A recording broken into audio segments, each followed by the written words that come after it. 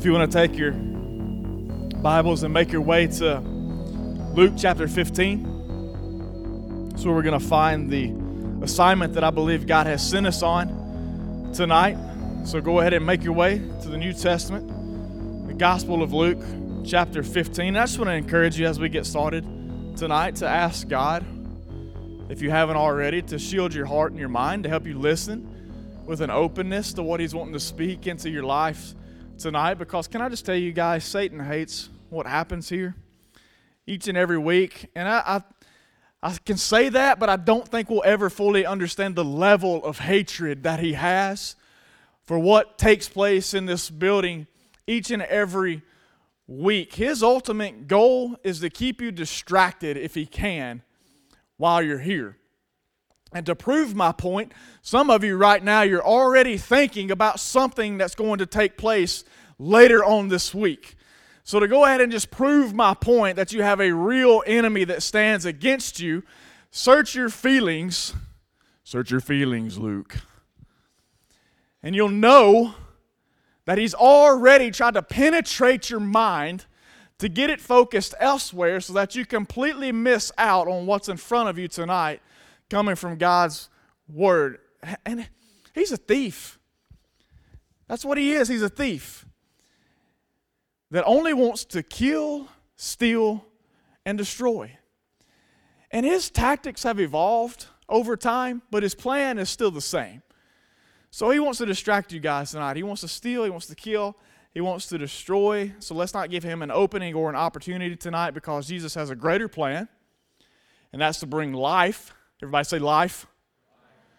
And to bring it in abundance tonight through his word. So in Luke chapter 15, to give you a little background of what has been taking place here, Jesus has been telling a trio of different stories or parables, you might call them, that all have a common theme of something being lost, then being found.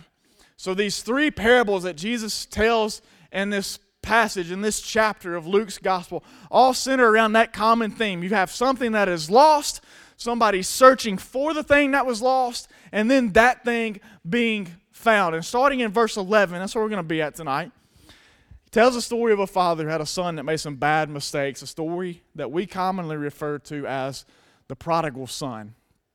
A story that you might be very familiar with, most of you, a story some of you may have never heard in your life, but either way, if you've heard it a million times, I'm asking you to hear it one more time tonight with an open heart and an open mind and a willingness to receive whatever it is that God wants to speak into your life. So as we look into this story, I want to speak to you from the subject of prodigal problems.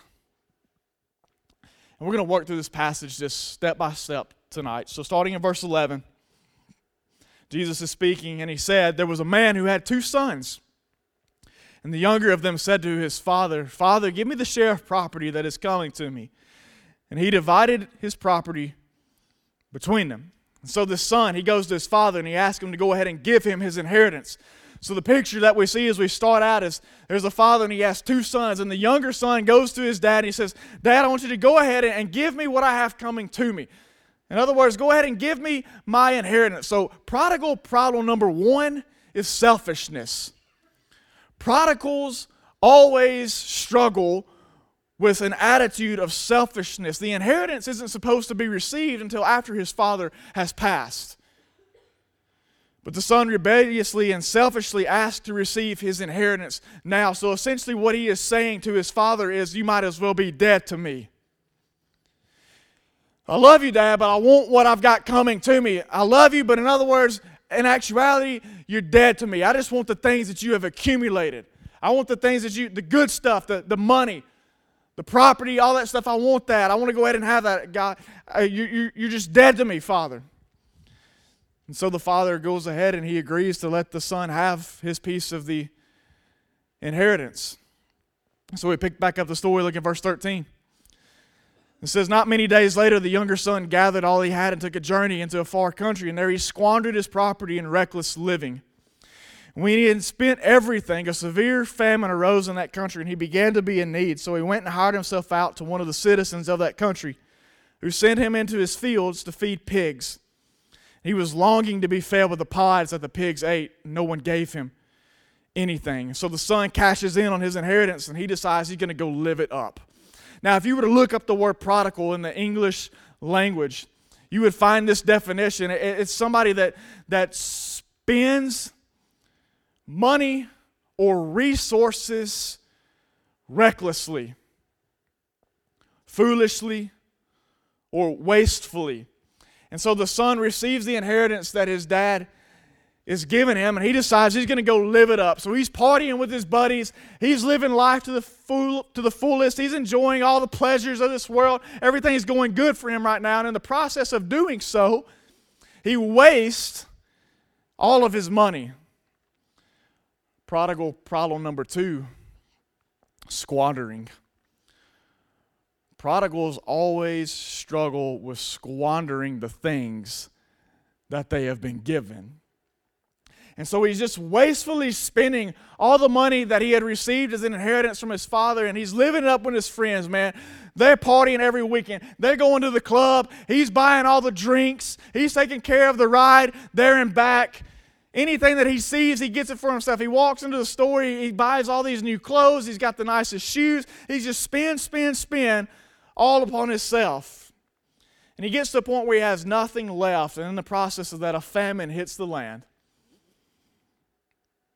And food and water become scarce, and he has no money to buy any food for himself. And so he ends up, in desperation, finding a job for a guy feeding his pigs. And it says that he was so intensely hungry that as he's throwing the slop in the pen for the pigs, he's thinking, boy, that sure does look good.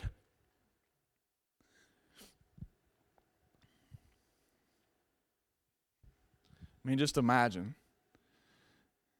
You're in such desperation, you're so intensely in hunger that as you're throwing slop down in the pig pen, it crosses your mind to go ahead and just kneel down there with them and stick your face in it as well to try to get a bite. That's how intense his hunger was. It says that no one gave him anything. Yeah, it's just funny, how all of a sudden his partying friends are gone. Where's all his bros at? Where's all the people he was hanging out with on a weekly basis? They were his best friends when he was going to the club with them and buying all the drinks for them. Now where are they at? Now that he has nothing, even his friends have abandoned him. And he's sitting there with his mouth watering over some pig slop. And it's at this point that he begins to realize some things and understand how foolishly he has been living. It's unfortunate that oftentimes in our lives, we have to step back and figure out that we're standing in a pig pen before we realize how foolish we've been with our lives. But he begins to have this realization of some things that he's done and some mistakes that he's made. So picking back up on the story in verse 17, says, but when he came to himself, such a key phrase. Sometimes you got to be dead level honest with the things that you've got going on in your life and where you're at right now. When he came to himself, he said, how many of my father's hired servants have more than enough bread, but I perish here with hunger? I will arise and go to my father, and I will say to him, Father, I have sinned against heaven and before you. I am no longer worthy to be called your son. Treat me as one of your hired servants. So the son comes to this realization after it's all said and done, I can just go home. I'm standing here in a pig pen, but I realize something. I've made some mistakes, but I could just go home. I don't have to be here in this spot. I can go back to my father's house. And he realized how he has disgraced his father in the process of this. Number one, he disgraced him by asking for something before it should have ever been given to him. And can I just say that that's how it works in the life of a believer too? We don't think of it like that from time to time. But you are disgracing God, your Father, when you are asking Him to give you something before He is ready to give it.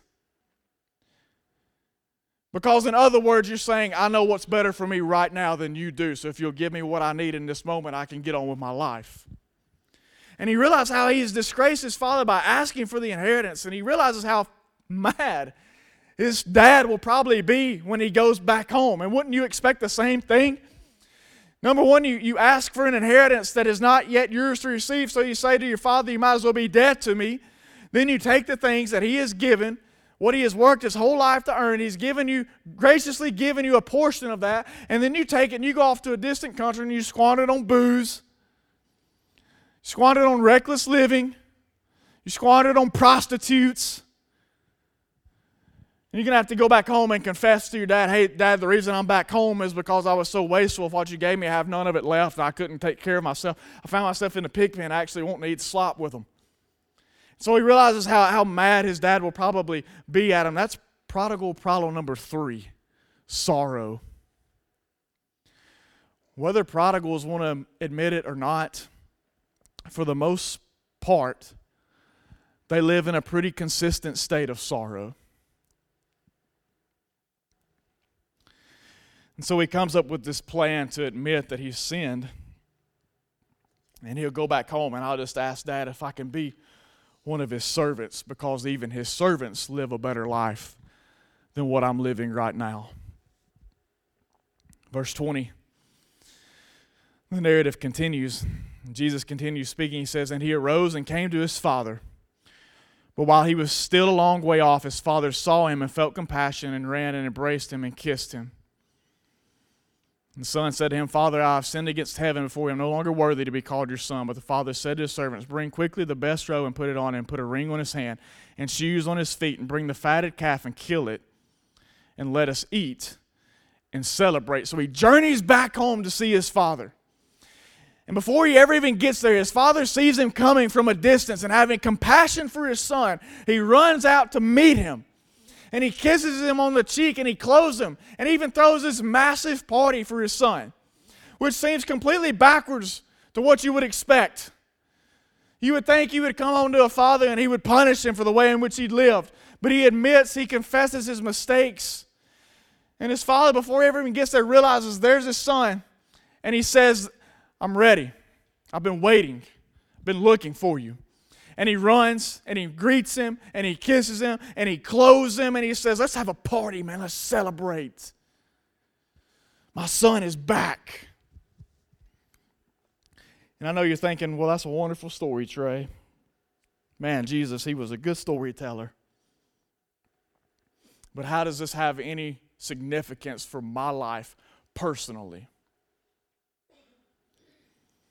Well, it's funny because Jesus in his sovereignty had every single one of us in mind to hear tonight when he was telling it. And so let's see what this story looks like when we place ourselves into it. At the beginning, we see the son asking for his inheritance. And he selfishly makes this request of his father. And the Bible tells us that all have sinned. There's no one righteous. No one does good. There's not a single person in this room that can be underneath the qualification of good. Nobody.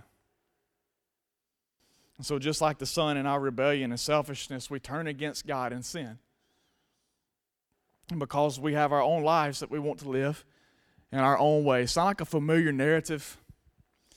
It'll get even more familiar as we work through it, I think. And so essentially, we say to God, I want to be the God of my own life. So thanks, but no thanks, God. In other words, you're dead to me. I can play your role on my own. And so we have a prodigal problem of selfishness. And then from there, our condition only gets worse, because just like the son, we go off and we start doing our own thing. Maybe it's the party scene. I don't know.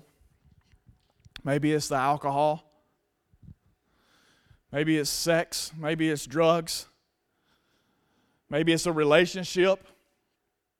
Maybe it's materialism, possessions, money, whatever it may be. Maybe it's sports. We give ourselves over to all these things.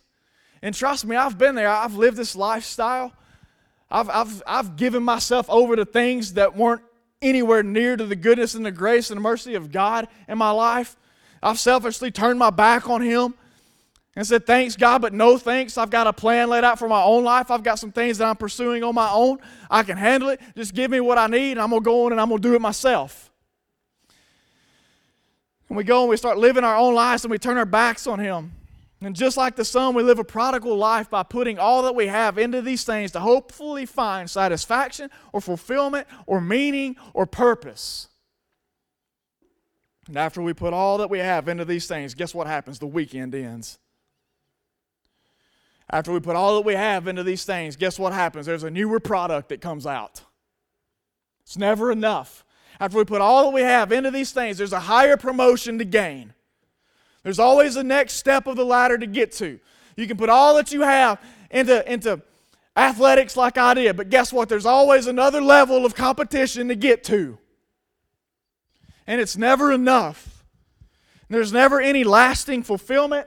There's never any lasting satisfaction, purpose, meaning, or joy in any of those things.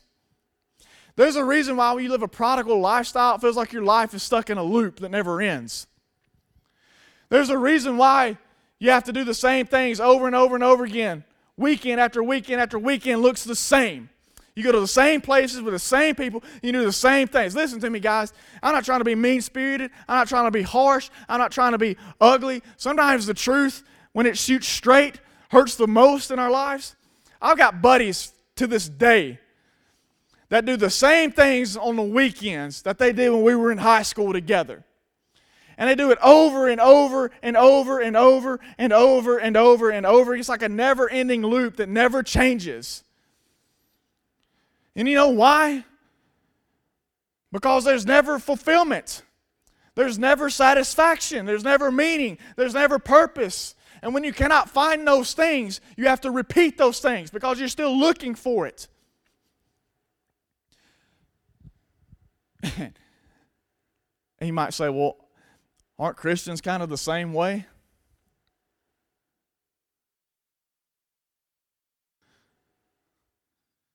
Don't y'all go to church every Sunday? Don't y'all do the same thing every weekend? Sunday morning service? Sunday night service? Wednesday night service? There's got to be a small group in there somewhere. Right? Don't y'all do the same things just over and over and over again? Yeah, we do, but there's a difference. Prodigals do the same thing over and over and over and over again because it's never enough. Christians do the same things and go to the same places over and over and over and over again because they can't get enough.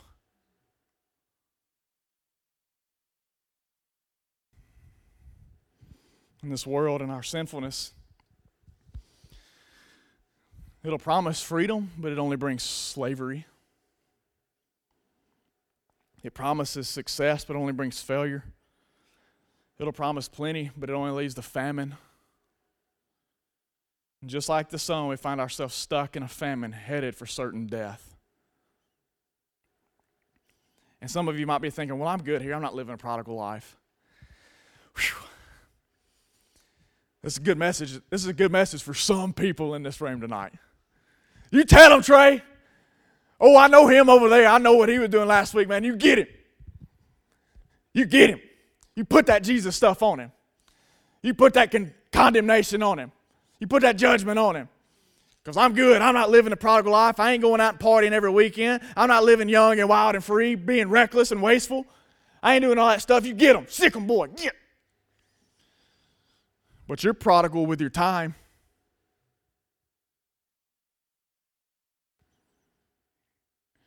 How reckless are you with your schedule?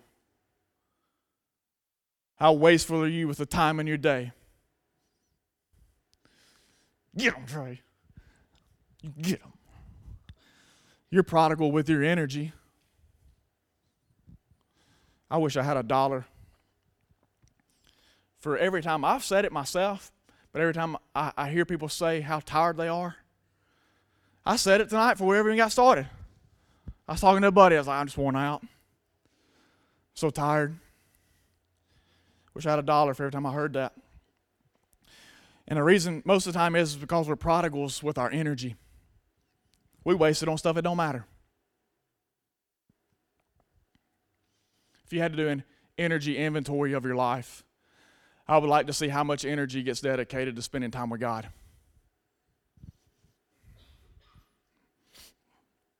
How many of you, with your iPhone, you're the battery people that do the percentage? How many of you show the percentage on your battery? Most of us? I figure so. It's funny because most of us, we're such prodigals with our energy. We won't start the day off of Jesus when the battery's green. We'll wait till right before we go to bed at night and it's on red. And then we, as quickly as we can, spend a little bit of time with Jesus before the battery dies. We plug it back up to recharge for the rest of the night. Some of you are prodigals with your priorities. Man, honestly, your priorities are a waste, and you're reckless with them. And so don't just think, man, a prodigal is somebody that's at the club every week. Somebody is living foolishly, living it up in the world. You can be a prodigal in all kinds of different ways. Anybody that's wasting the resources that God has placed within their life can be considered a prodigal. And so as we continue comparing ourselves to the son in this story, it's funny because just when all hope seemed lost for the son, he realized that he could just go home. Go back to verse 20 with me. And he arose and came to his father. But while he was still a long way off, his father saw him and felt compassion and ran and embraced him and kissed him. And the son said to him, Father, I have sinned against heaven and before you. I'm no longer worthy to be called your son. But the father said to his servants, Bring quickly the best robe and put it on him, and put a ring on his hand and shoes on his feet. And bring the fattened calf and kill it, and let us eat and celebrate. For this my son was dead and is alive again. He was lost and is found. And they began to celebrate. So just when all hope seemed lost for the son, he realized, I can just go home. I may be in a bad place. I may have made some bad mistakes, but I can just go home. And what God in His great love, grace, and mercy wants you to realize tonight is that He has made a way for each and every one of us to just come home. You can just come home. And that way is through Jesus Christ. So in our own sin and rebellion, we turned away and we separated ourselves from God. And there was nothing that we were going to be able to do to fix our own mistakes. You messed it up. You can't go back and get all the money that you squandered. You can't go back and replace the things that you have broken. And we left Him, we left our God to go and do our own thing. And that didn't work out, and now we're stuck. But God in His love and grace did for us what we could never do for ourselves. And He sent His Son Jesus to clear the path, to make it possible for us to come back home. So if we will repent of our sins and place our faith in Jesus, our relationship with the Father will be restored. I told you at the beginning that the English definition for prodigal means to spend money or resources freely and recklessly, to be wasteful, in other words. But something struck me as I was getting ready for this message. There are certain words that can have multiple meanings, right? So I began digging further into this word. I found that prodigal actually has another definition. And it can also be defined like this. A prodigal can be having or giving something on a lavish scale. And it hit me in a way that it never has before. The fact that in this sense, God is prodigal. In the fact that He has and gives love, grace, mercy, and forgiveness on a lavish scale. Do you get it? Do you see it? In that sense, He is prodigal. He has mercy. He has grace. He has forgiveness. He has love, and He lavishes it on us. Paul wrote in Ephesians Thanks be to our God who has lavished us with His grace. It's like this over-the-top abundance. You can't put a number on it. You can't place a value. There is no quantity because it's immeasurable. It's innumerable. And He has this to pour out on every single prodigal that wants to come back home. And that's what you see in the story.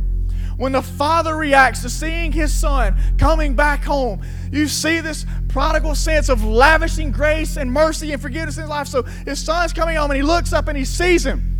And he doesn't wait for him to come to him. He runs out and he says, "Yes! My boy!"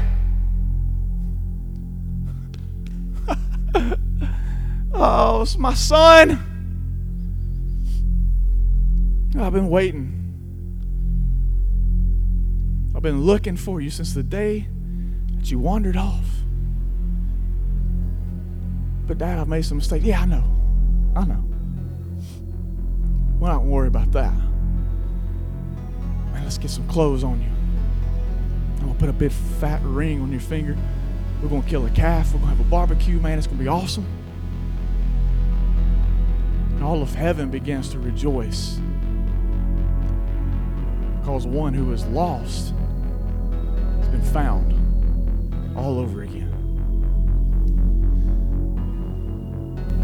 I have no doubt for 1 second that there's some prodigals in the room. Are you going to come home? You're going to stay in the pig pen? It's your choice. What realization have you come to tonight?